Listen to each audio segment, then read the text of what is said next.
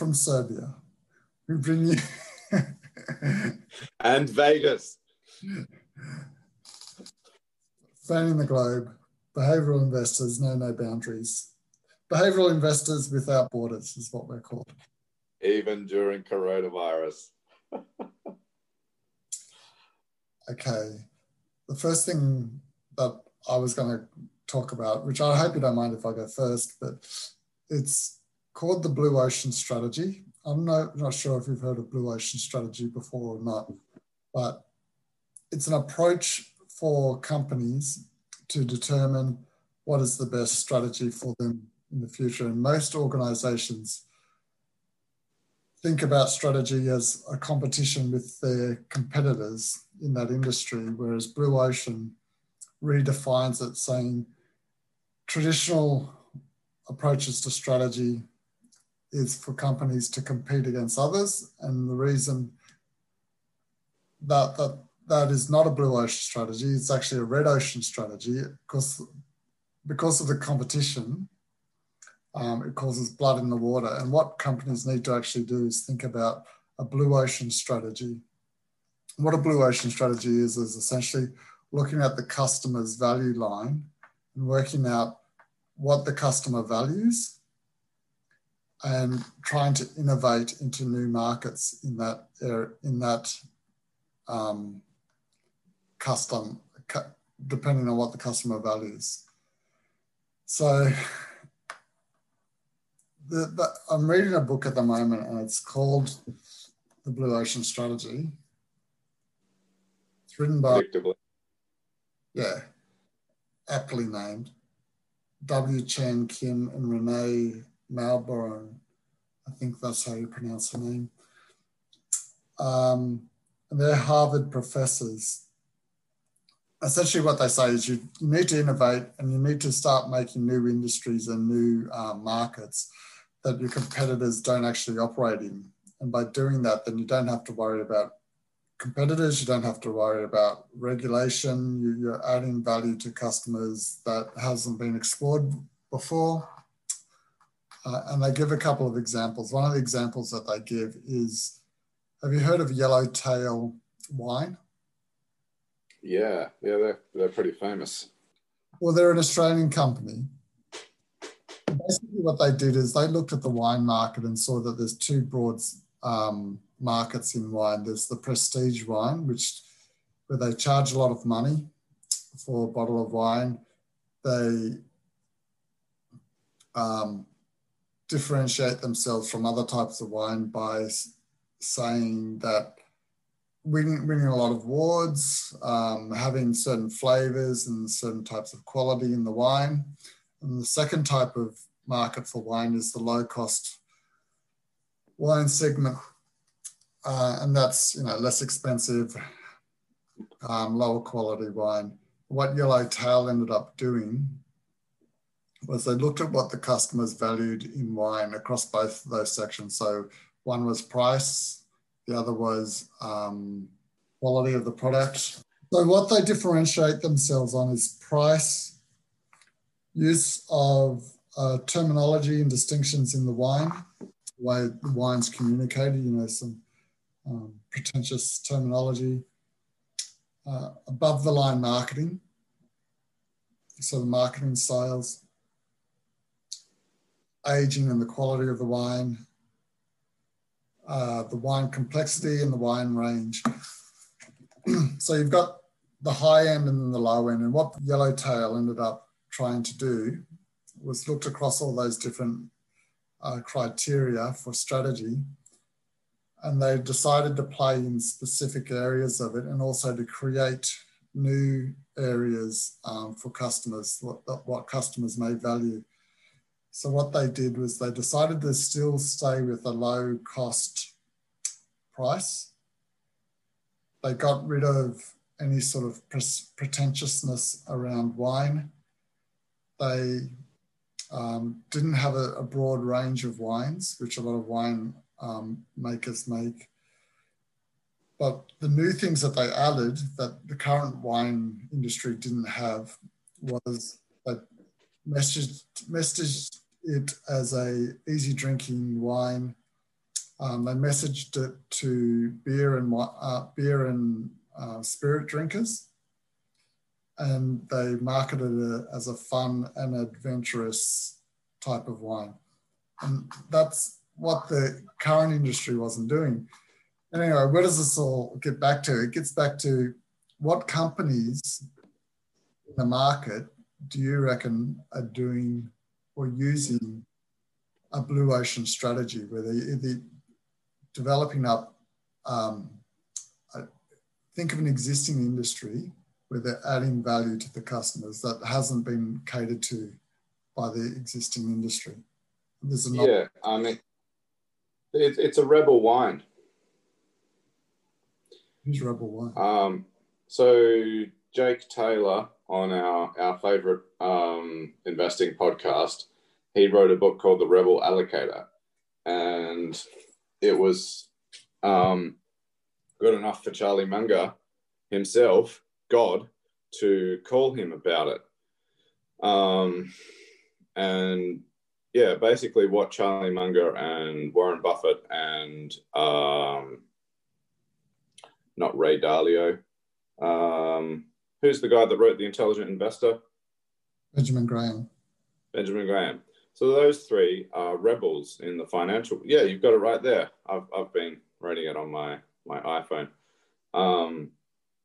occasionally. But these guys are also rebels. You know, they to be a value investor, by definition, you're a rebel. You're not with the glamour stocks. You're not in the rat race clamoring, you know, to get shares in CSL or ARB or whatever. You're standing at the boundary, precisely where everyone is running away from. Well, what your example about this wine? I mean, you know, I'm a bit of a cynic about wine, but it's a lot of it is because there's so much conformity in wine drinking, and I see a lot of wine drinkers as being these awful people who are trying to cultivate an image about themselves that's more sophisticated than they actually are. And, you know, the easiest way to see that is to turn the wine bottle around and look at the blurb on the back, which is basically word salad, and, you know, comes across as this awfully, you know, you sound like a tosser, basically, if you talk like that. So yeah, and I think, you know, the average spirit or, you know, Scotch or beer drinker who's drinking, you know, West End or VB or Forex, you know, yeah. So, you know, the people behind Yellowtail, like, just look at the label for Yellowtail. It's free. It's just handwritten Yellowtail in very large letters. It's got a kangaroo on the front of it, and it's yellow and orange. Yeah.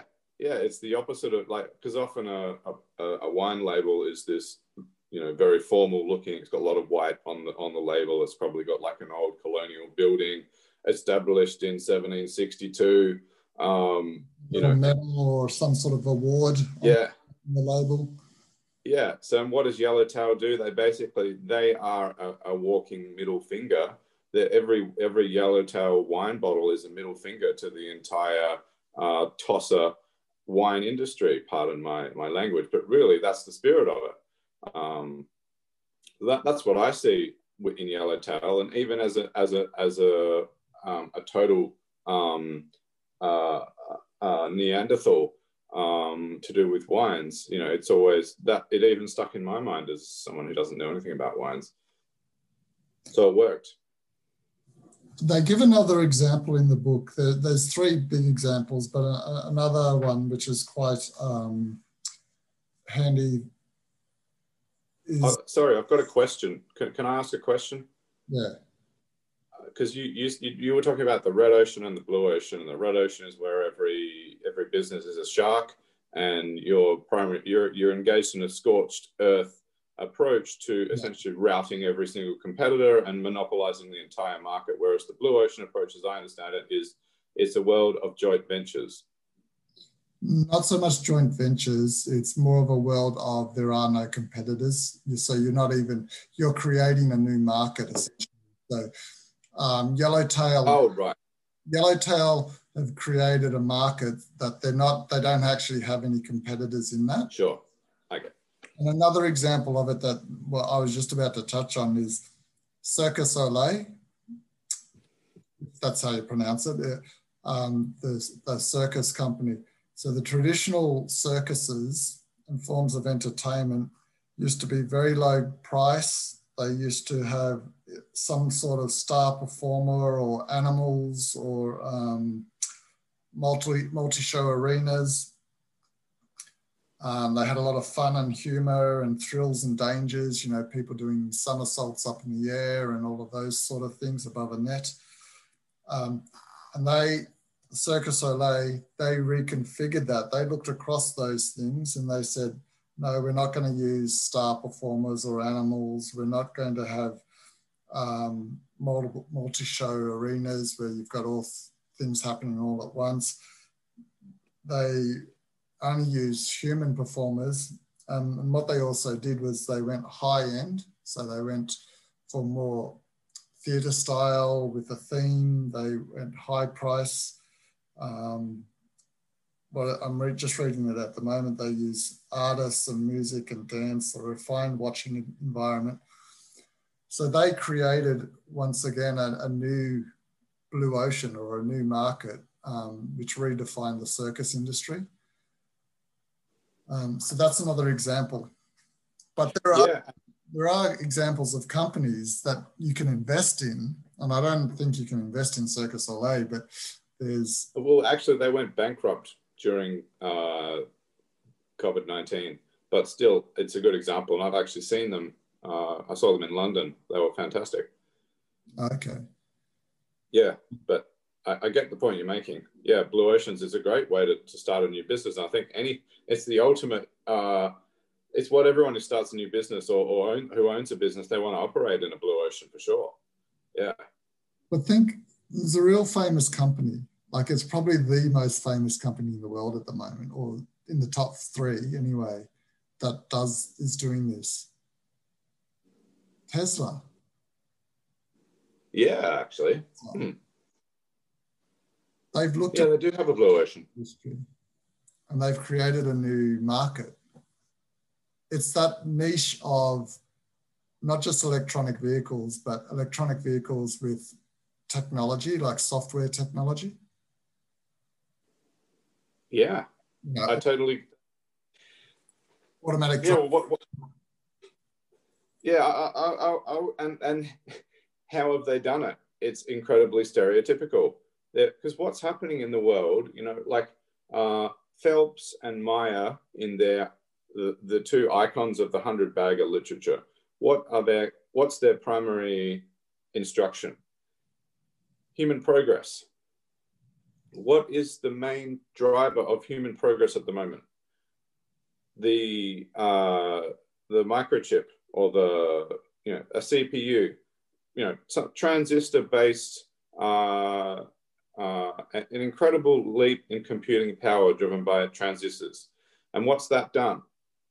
Every single industry and part of life that this elaborate transistor has touched has been entirely transformed. So this is just, what is it? It's a bored Silicon Valley billionaire, who's already incredibly rich off of PayPal. A couple of the guys there's this cool little documentary on YouTube called the PayPal Mafia. A couple of the guys from PayPal, they went on and started YouTube. So the guys that got together to do PayPal have then gone on to basically transform the world in some ways.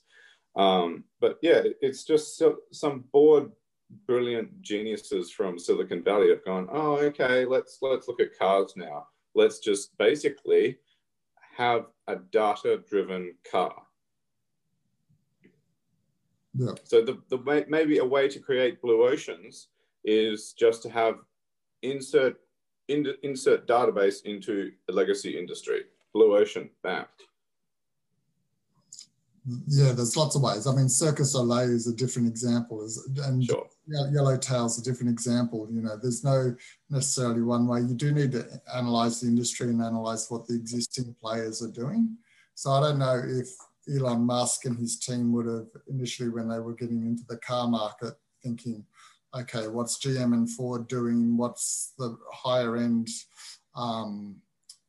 Lamborghinis and Ferrari companies? What are they doing along this way? But if you ever get a chance, I mean, have a read of the book anyway. It's very, very easy to read. And if you read the first 2 chapters, you basically got the book. So that's my first topic.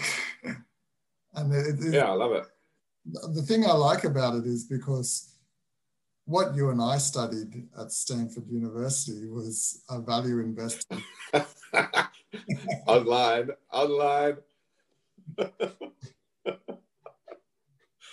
No, we're just as valid Stanford students. You're trying to disassociate yourself with Stanford. Yeah, there's some things I don't like about Stanford, actually. Go on Edwin Dorsey's Twitter page. You'll see some things. But we did a framework, and we used a certain framework, a value investing framework, which is good. But this also gives you a different framework, this blue ocean strategy, a different way of thinking about what is a company doing within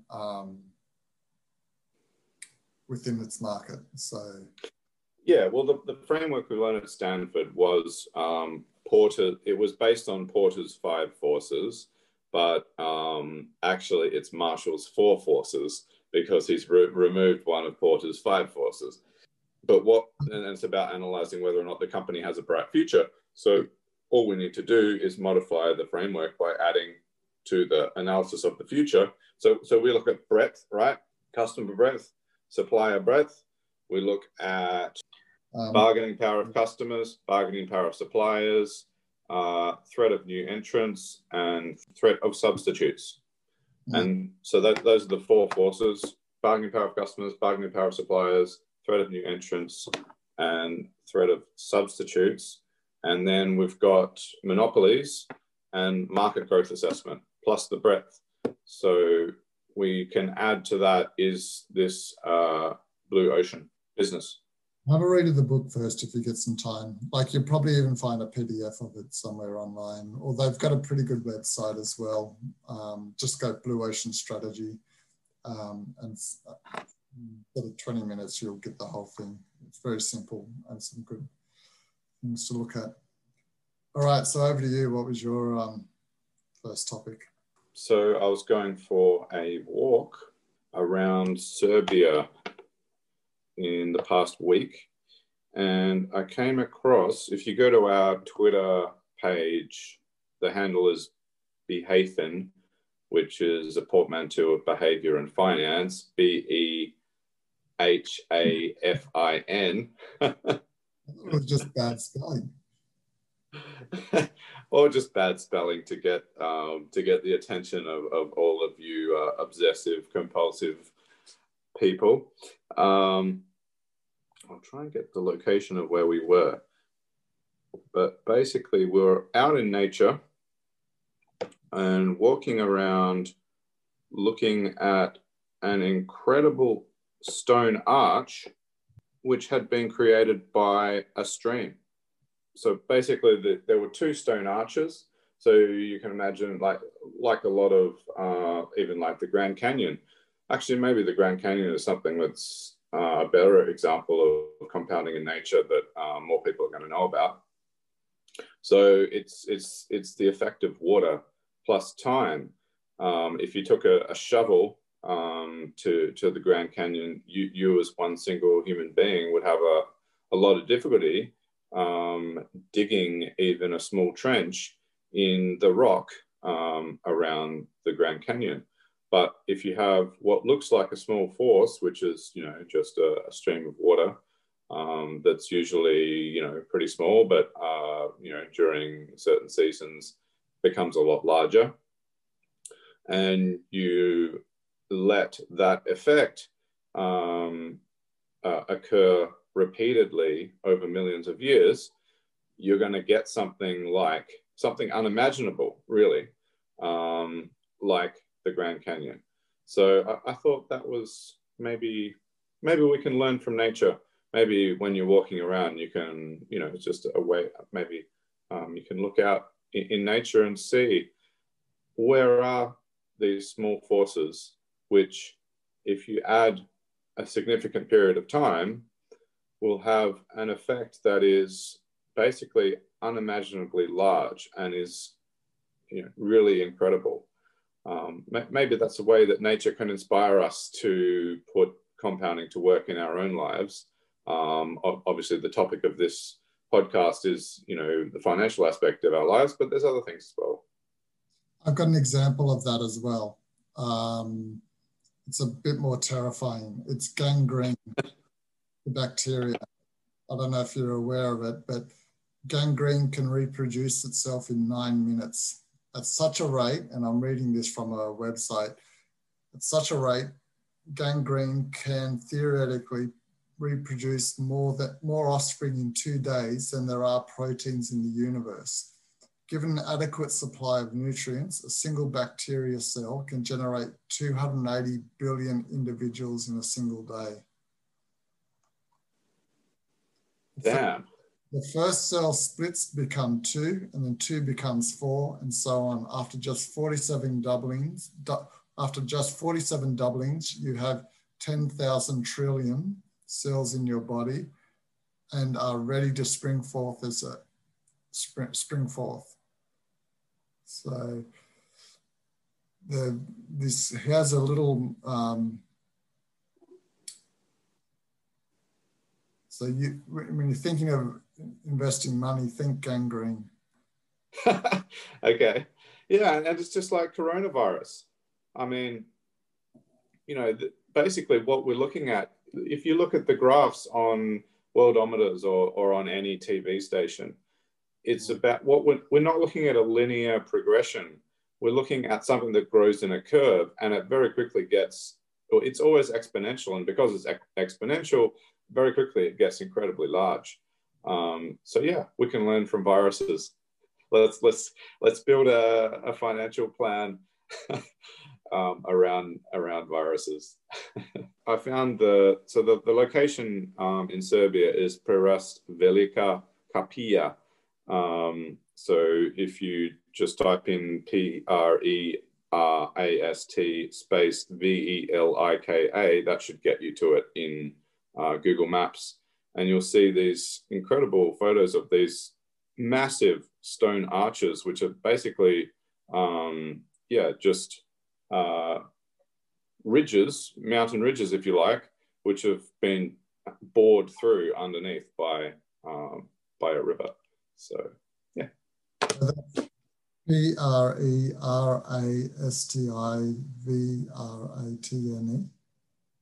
Prerast space Velika Kapija.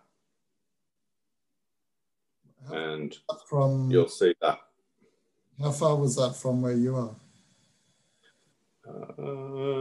That is a good question. Right. 4 hours by car to the southeast, 333 kilometers. But yeah, it's an amazing site. We went on this really nice tour along the Danube, basically. There's some great things to see in Serbia. You've got a bunch of forts, from the Austrians and the Hungarians and the Turks, and even one or two from the Serbs, just showing, how much war has occurred in this territory, over the past few thousand years. So yeah, it's a very interesting place to be. So I just have been thinking about investing and how seriously that I should take it, in terms of, I do definitely take it seriously, but as in terms of what pathway I should take it going forward, as one option for both of us, or either of us, I should say, would be to eventually become a full-time investor of some sort, spending all of our time or a reasonable amount of our time investing and not necessarily working a job. The other way to do it would be just to continue to work a job and take whatever savings you can from your normal job and invest that in a passive index fund.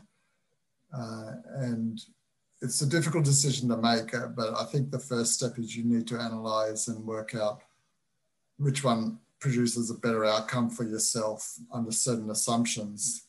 And so I've done a little model and I sent it to you in email probably 3 minutes before we started the Zoom session. You don't have to open it up. I might show it on the screen. So basically all I've done, and this is quite simple, but anything here in yellow is an input that you can change. So as the title, I don't know if you can read that well, but the scenario is, scenario one would be you're a passive investor, you keep your job, right? And you take whatever savings and invest it in a passive income fund. The other scenario is you don't have a job anymore and you just actively invest. Under both scenarios, let's assume that you've got a certain amount of money to initially contribute to the investment, 300,000, but we can change that if we need to. Your living costs, let's say they're $45,000 a year. Let's say if you were to keep the job and be a passive investor, you could contribute $45,000 each year going forward. Under the active investment, you don't have that income coming in, so you're just surviving off the extra that you can generate from over and above the passive rate, which I've assumed to be 10%. So I think you have to make the assumption that if you're going to be an active investor, that you're trying to beat at least the passive rate. And then the number of years depends on how long you think you'll be an investor for, at least an active one. But with the inputs that I've got at the moment, if I start off in my passive, contributing 300,000, 10%, then in year one, I'm at $330,000. And at the end of that year, I would have saved $45,000 from my job and contributed it to the $330,000, and then got 10% in the next year, which that takes me up to $408,000, right? And then at the end of that year, I would have saved another $45,000 from my job, added it to the $408,000, and then gotten another 10% on that combined amount to get to $493,000, and so forth. Does that make sense? Yeah. So scenario. It's the basic compounding formula. So with the compounding formula, you start with the initial value, then you've got the compounding rate, and you've got the regular contribution amount. So yeah, you've got each of the components working there. Yeah. So at the end of my 20 years, I get to $4.3 million under that methodology. Now, if I go the active approach, I contribute $300,000, but in the first year, I need $45,000 to live. So it's 300,000 less 45,000 times, let's assume I can get 15% from my active portfolio. So I'm at 293. And then in the second year, I'm chewing away at it at 45,000. I actually I'm not generating enough to cover at 45,000. I'm not generating enough at 15%. So if I'm actually a very good active investor, let's say I managed to get it to 25% from active investing, and I just use that one randomly, then I'm in a positive situation. And the positive situation means that in year one, 300,000 times 25% increases my portfolio up to, what's that? 375, but I have to living expenses of 45, so that reduces the amount. So I get to 318, but then the second year, I go 318 times 1.25 minus my 45. I've got no regular income coming in on this model in the active approach, but at the end of the day, I get to 6.7 million. So I outperformed the passive approach over 20 years. The trick is, I think I can pretty much estimate my living costs. Most of us can say, you know, it's somewhere between $40,000 and $50,000. Some people less, some people a little bit more, but I put 45. What's my initial investment contribution? Most people can work out what that is at a point in time as well. The real unknown is what can I actually generate through an active approach. What compounding rate you can achieve through the businesses you choose to buy?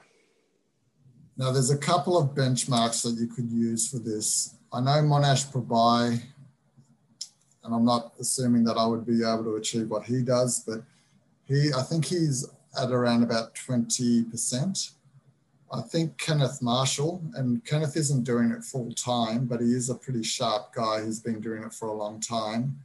I think he's doing around about 15% from some something that I heard that he mentioned.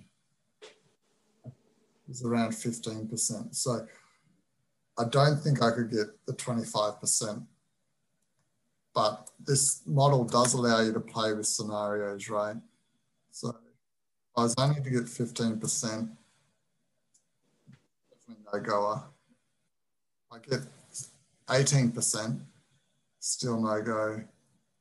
20%, no. 23%, I think we're still short. There's a couple of things you still have to consider here, like if you really hate your job, maybe it's okay to leave it and go the active approach and have a lower net outcome for your own sanity, your own health and well-being, and what you want to do with your life. I can't hear you very well. I was just saying that there's a lot of factors to consider here other than the pure inputs that I've put, as in terms of active rate, investment contribution, about life satisfaction, essentially. Like if you really don't like your job and you can't face up to spending the next 20 years doing it, then maybe it is worth not pursuing that and having something, a lower outcome, a lower financial outcome. I just thought there's an opportunity here to illustrate for people the amazing phenomenon of compounding. So can you put it back to 15%? As an active, yeah.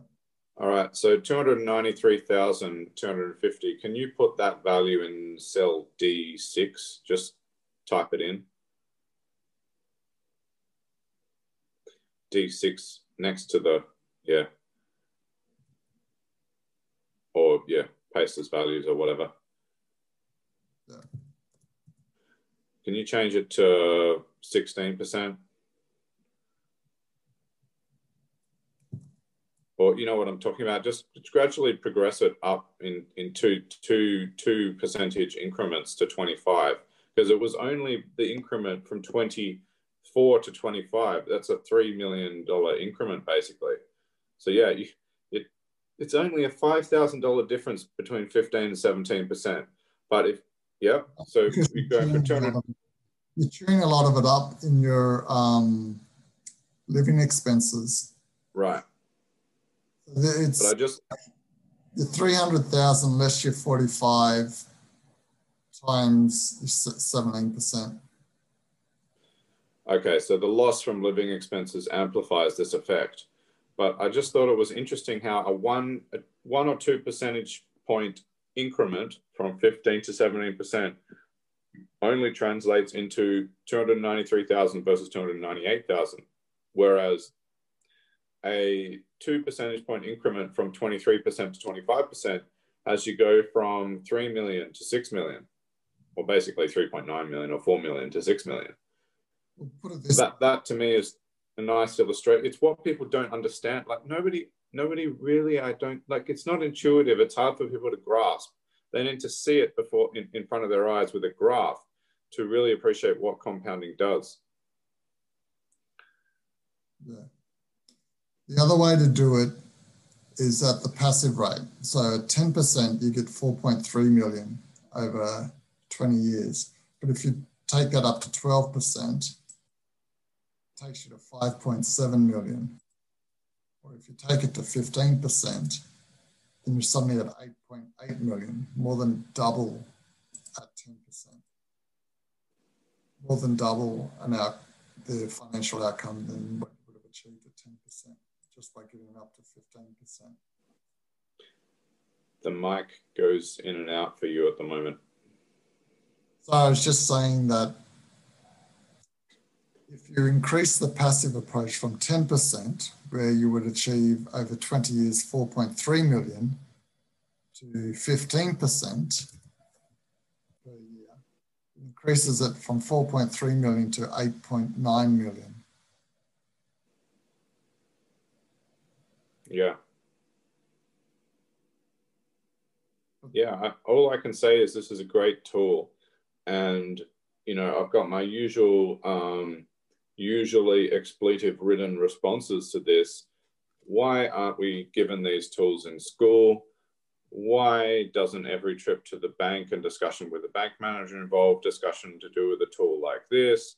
Why doesn't everybody have this basic approach to their financial lives? Why instead does the way compounding usually features in people's lives, why is it usually via credit card debt and mortgage debt? It's a sad life that we live. We live a life dominated by compounding, but in the wrong way. And that's the point of this podcast, really, is to maybe help to change people's behavior so they can get compounding working in a positive way in their lives through, a prompt from a tool like this. The interesting thing about this tool is that if you are going to go down the active approach, you've got to make sure that you've got initial investment contribution, which is substantial enough to cover your living costs over and above what you're going to achieve from your active rate. So for example, I've assumed here 300,000 contribution, but if I change that to 1 million under both scenarios, then you can see the passive approach gets you to $9 million, whereas the active approach gets you to $11 million if you can achieve your 15%. So if you're going to get into active investing, you do need to have a substantial initial capital contribution. Change it to 200,000.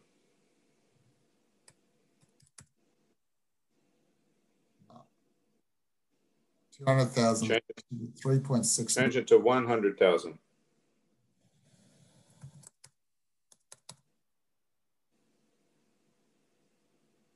2.9 million versus 63 grand. And you're quickly in the negative. So in year 3, you're already negative because the compounding 15% of the principal minus the living expenses does not keep up with the subtraction each year of the living expenses. Yeah, actually. So you're insolvent in the 3rd year, basically. Yeah. You go back into the workforce. So your active approach is basically a fight between your yearly subtraction of living expenses and the yearly compounding at 15% of the remaining principal. And when there is no balance between the two, then you become insolvent. And straightforwardly, when you have a huge principal, because $1 billion compounded at 1% is still a massive amount of money.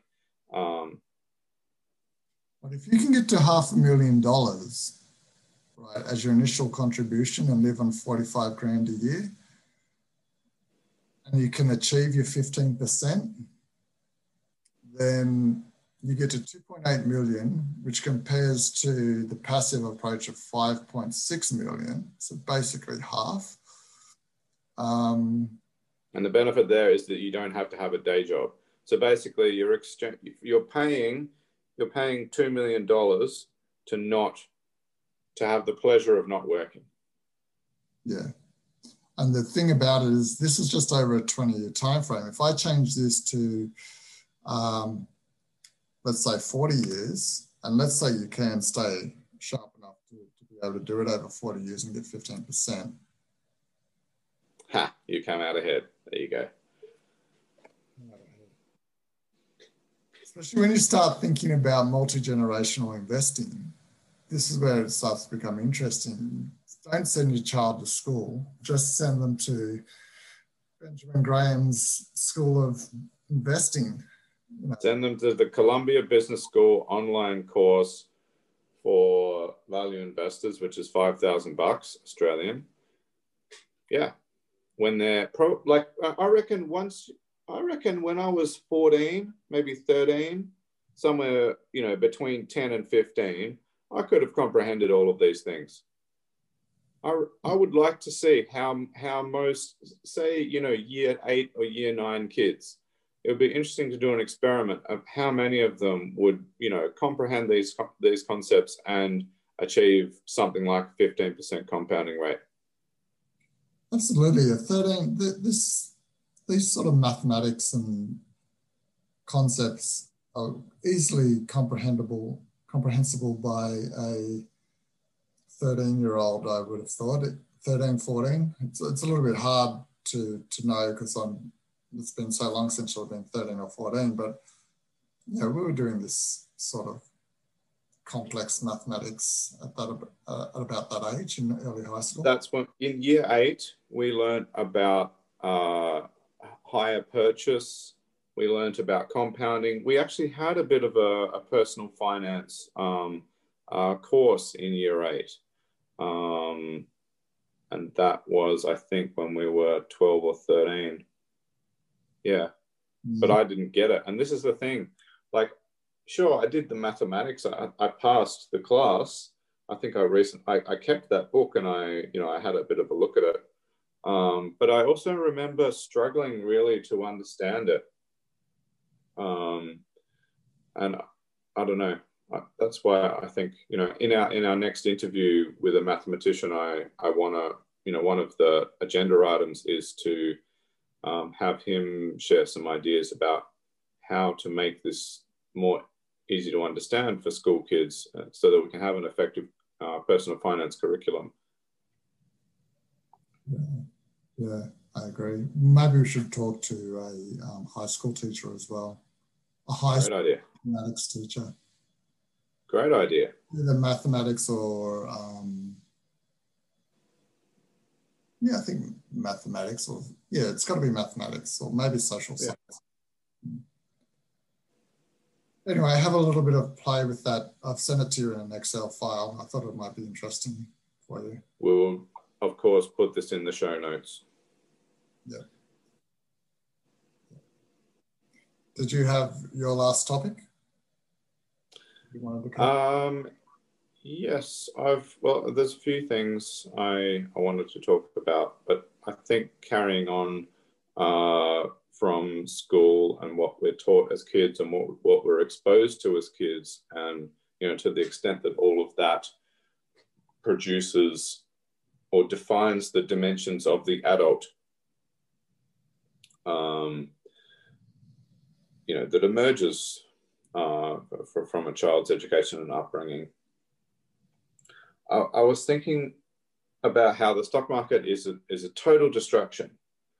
The stock market is, if we're going to be successful investors, we need to stop using the term stock market. We need to stop thinking about the stock market.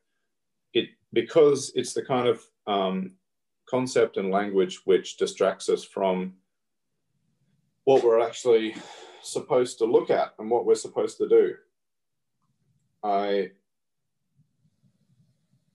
prefer not to use or talk about the guy that everyone talks about, but because I've already mentioned him, I will. What does Warren Buffett say basically every time he comes on CNBC and talks to Becky Quick? He tells us to value the entire company, to ask yourself if you would buy, WD-40 company, which is my latest favorite stock because it's a company that is a single product company. It's hilarious, and they've been doing very well. Would you buy? The question you need to sorry. Have they been doing well because of the coronavirus and people have decided to do more home renovations and things? And I heard that's the theme. That's the theme that's driving a lot of returns at the moment. Probably they had a massive increase in the share price. It basically bubbled up on Twitter, and that's how I came across it. But what you're supposed to ask yourself, according to to this guy who everybody talks about, and it's basically Warren Buffett's a great guy, but I think there's a cult around him. That's why I don't really like talking about him or mentioning him. Not that of course, he deserves respect. I don't mean anything bad about him, but I dislike the cult that's around the guy. But for what it's worth, he does give the right instruction when he goes on CNBC. You're supposed to look at the entire business. You're supposed to have in your head, would I walk in the front door of WD-40 headquarters, ask for the CEO and give him a pallet of cash for the entire business? This is how you're not supposed to look at the share price. And the easiest way to understand why you're not supposed to is, say WD-40 has 1 trillion shares on offer, and therefore the share price is only, half a cent per share. Does that half a cent doesn't look like very much, so it might make the company look pretty cheap. But what you need to do, or what the stock market sort of makes it hard to do immediately, is to see how much actually the business costs. Another thing that the stock market, another way the stock market distracts us is that it allows you to see second by second,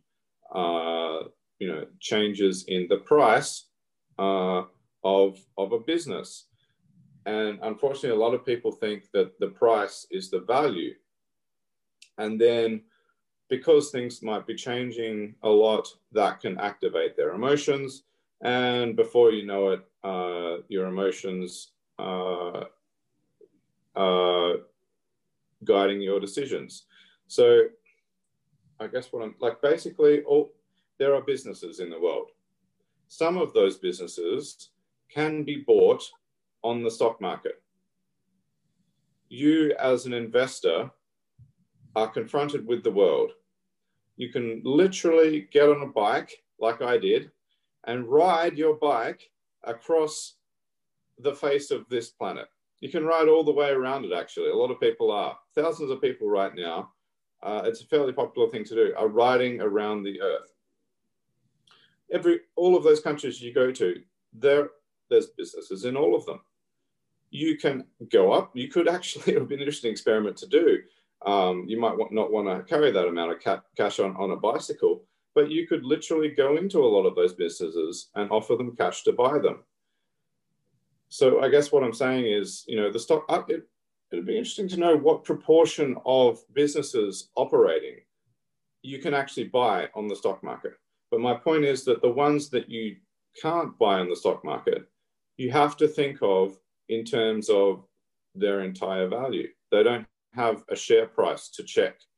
You straightforwardly would have to go, okay, how much is that pizza shop going to cost? And the next thing you're going to have to ask yourself is how many pizzas that shop is selling per year, so that you can get an idea of the income. and whether the $500,000 that they want for it is really worth it. If they're only selling 5 pizzas per year, that's a piddling income, to receive. So I guess this thought I had is that, the stock market in a way prompts bad habits about bad habits in thinking about businesses. It introduces a new variable, the stock price, which is totally irrelevant from understanding, whether or not you should buy a business. And I feel like there's something about my character and my upbringing and my childhood, which has defined one of the dimensions of me, this adult, is a bit of an activist and a rebel attitude. And yeah, I think something needs to be said about, if only we could, and actually Peter Thornhill, a somewhat famous, at least in investing circles, Australian investor who makes $400,000 a year from his dividend earning portfolio. He says the same, that there's essentially the population's thinking about investing is polluted by the stock market. And if the property market was put on the stock market and you could see the changes in property second by second, it would also, suddenly you would see the same speculative behavior and gambling behavior in the property market. So I guess I feel that, the average person, and I speak for myself here, like I'm 37 years old. I've come to this investing game very late. I wish I'd been introduced to it when I was 10 or 12 years old, and hindsight bias and all of that. But I feel like the average person, when they are introduced to the concept of investing, or just when they watch the news, they get the stock prices of things. They don't get the business prices. They don't get, So it's kind of sad, because in a way, the stock market is a wonderful thing, because it provides the opportunity. It's a democratizing effect on wealth. It does provide the possibility for the average person to climb up out of poverty. But it's almost like at every turn, what the average amateur is exposed to is not the reality. There's a lot of addictiveness about the stock market as well, in terms of just wanting to always check what the price is, and always wanting just to have a look. Even if there's a lot of addictiveness to it. Always wanting, if you ever buy a company, some shares in a company, very quickly, the next day and the next week, you're always wanting to check the price to see whether you made the right decision, and whether the price of it is moved even incrementally up. So there's a lot of attraction and trouble with the prices always being available. Yeah. Well, it's not so, it's not only what people are presented with, what the average clueless, emotional amateur is presented with, which is the lie. Not necessarily the lie, but it's a distraction. Let's talk about the technicalities here. Say the world is filled with 10,000 businesses. 2,000 of them maybe are traded on the stock market. But the stock market is merely a way to buy a business. The other businesses that are not on the stock market, the way you buy those in very simplistic terms is to drive your forklift with the pallet of cash to the front door, ask the CEO, give him the pallet of cash and he gives you a certificate saying that you own the business or whatever. I've never bought a business. Why would a particular method of purchasing a business come to dominate and turn into its own entity? What? Because in the end, what you should do is you spend a little bit of time thinking and reading about a business. If it's the easiest way to think about it is if it's a private business, so it's not traded on the stock market. So there's not this new source of information that is entirely irrelevant, which is the share price, the number of shares, the shareholder register, and all these things. Maybe it's incorrect to say they're irrelevant, but they are irrelevant when it comes to understanding the dynamics of the business, the economics of the business. You know, if it's Amazon, how many subscribers they have, what is the average spend that each subscriber makes per week or per month on the Amazon website? How many minutes are they spending on Amazon? What are the websites that refer them to the Amazon website? Blah, blah, blah, blah, blah. These are the things when you are thinking about buying Amazon, if it was a private business, that you would focus your time on. And then you would look at how much Jeff Bezos wanted to sell Amazon for if he was the sole owner of that private business. You know, and maybe you'd call him and ask to look at the books, and you might get some more details in there about, you know, how much income Amazon as a private business was generating. Yeah. And then if you liked it, you would get your multiple super tanker loads of cash in the case of Amazon, and turn up to Jeff Bezos's private port and offload the cash onto the wharf, and off you go with your purchase of Amazon. But if it's private, if it's publicly, if it's not in the private market but in the public market, so you use a stock market to execute the purchase of the business, then all you do is go to your broker and tell him to give the cash to Amazon in exchange for the purchase of the business. So this, in a sort of a technical sense, is all the stock market is for. It's just another means to transfer ownership of the entire business. But because of shares, because of share prices, and because of the volatility in those prices and the excitement that all of this generates, suddenly we have a new entity separated from the business itself, which unfortunately a lot of the population believes is a valid entity that requires attention, when it's not. The stock market is just a mechanism to transfer ownership. That's it. Yeah, and you think about reading Benjamin Graham's Intelligent Investor, he actually refers to the market, and he does it for a certain reason, but he refers to it as Mr. Market. It's not an entity in itself. It's a reflection of what a whole bunch of different people are thinking about a stock. And just... But you used language there yourself, Ben. You said a stock. It's not a stock. It's a business. Well, it's part of a business, yeah.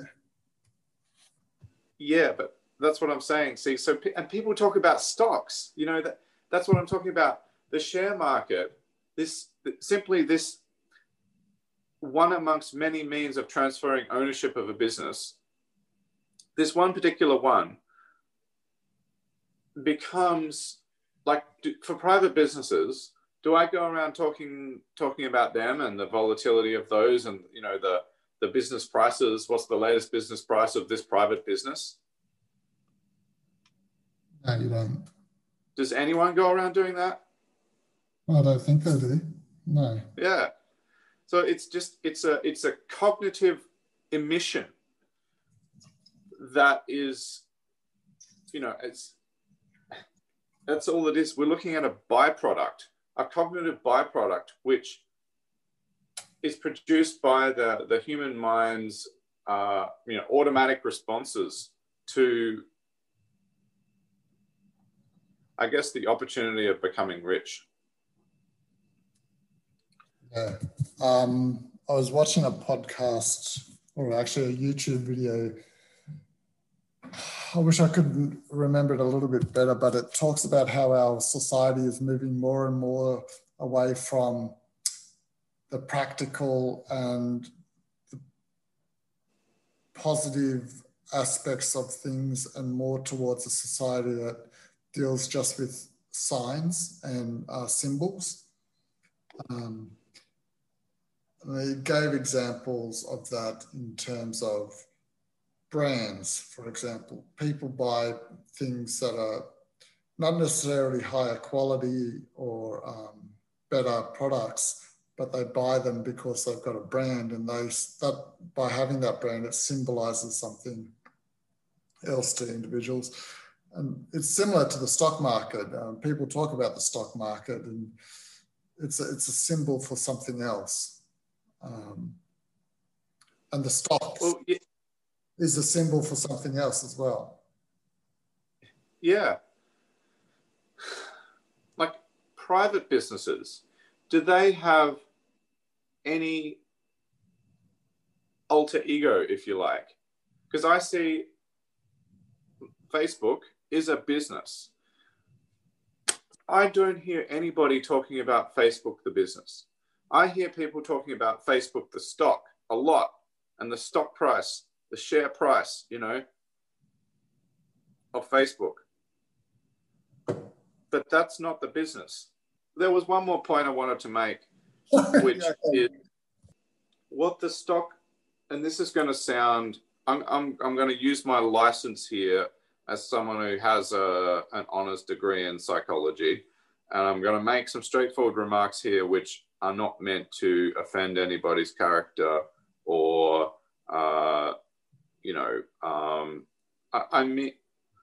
I'm going to speak straightforwardly, but I'm doing so from a place of empathy. Let's go with,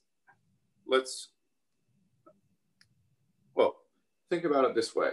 If you were going to go to if you had to buy Coca-Cola on the private market, if there was no way to purchase Coca-Cola on the stock market, if you had to buy Coca-Cola on the private market, what's the market cap of Coke? I don't know. I'll make it up. I'll say 10 billion.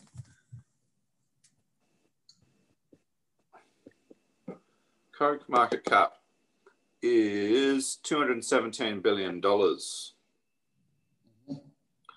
So that is an extremely large sum of cash to have to come up with to go and purchase Coke.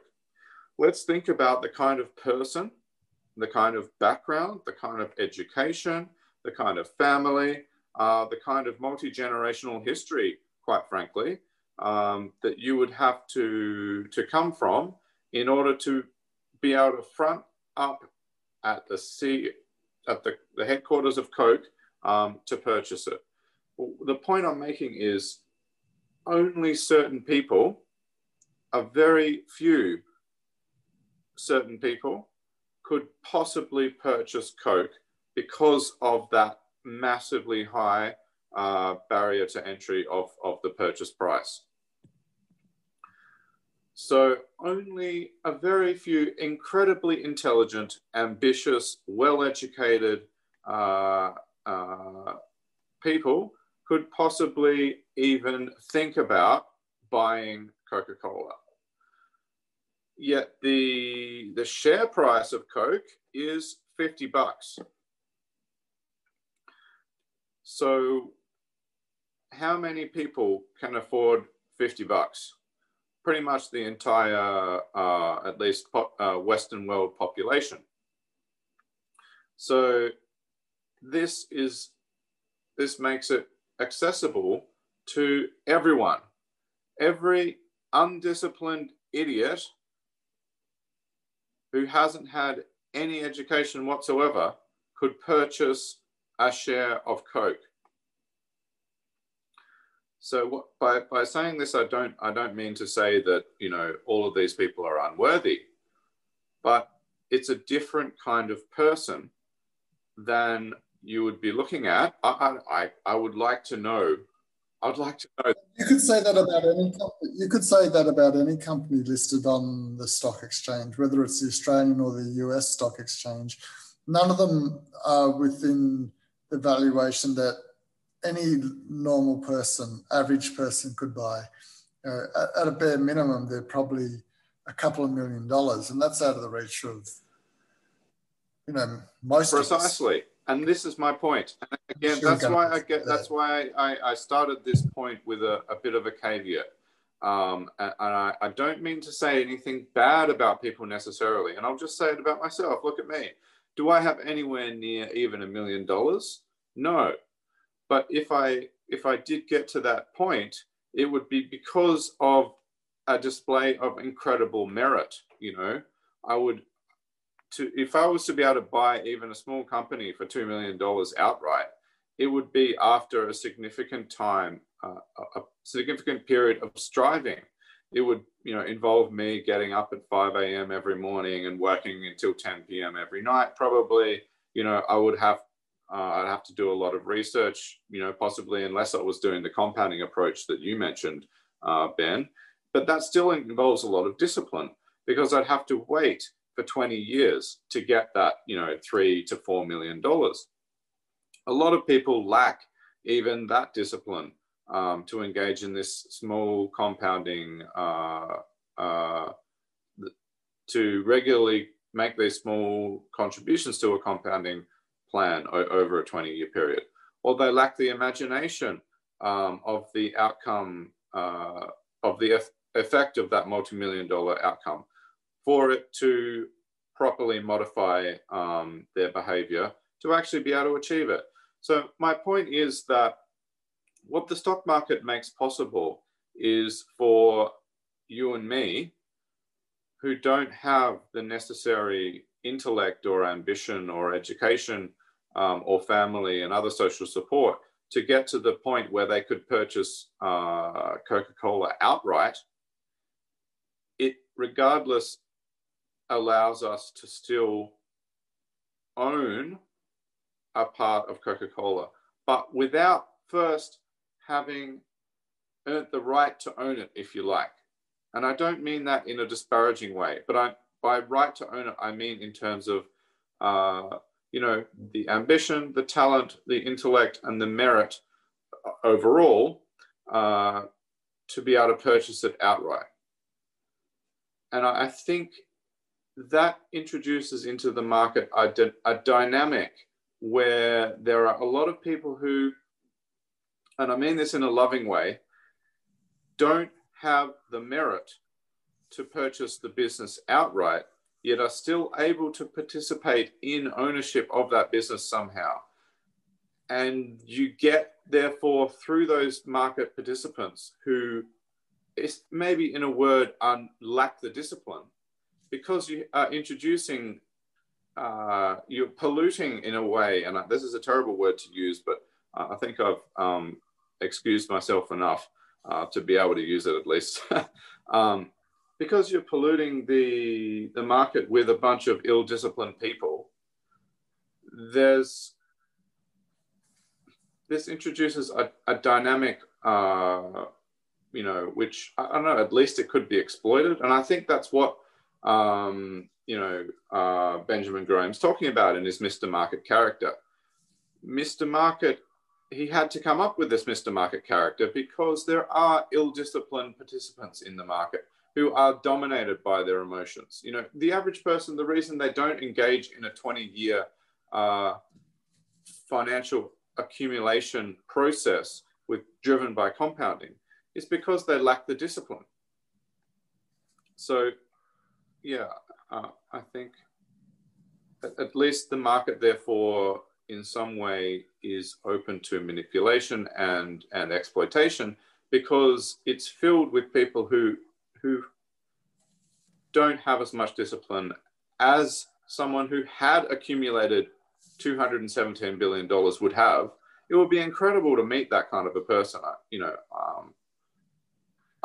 If we could interview a multi-billionaire on the podcast and learn from them, I think that would be a real moment.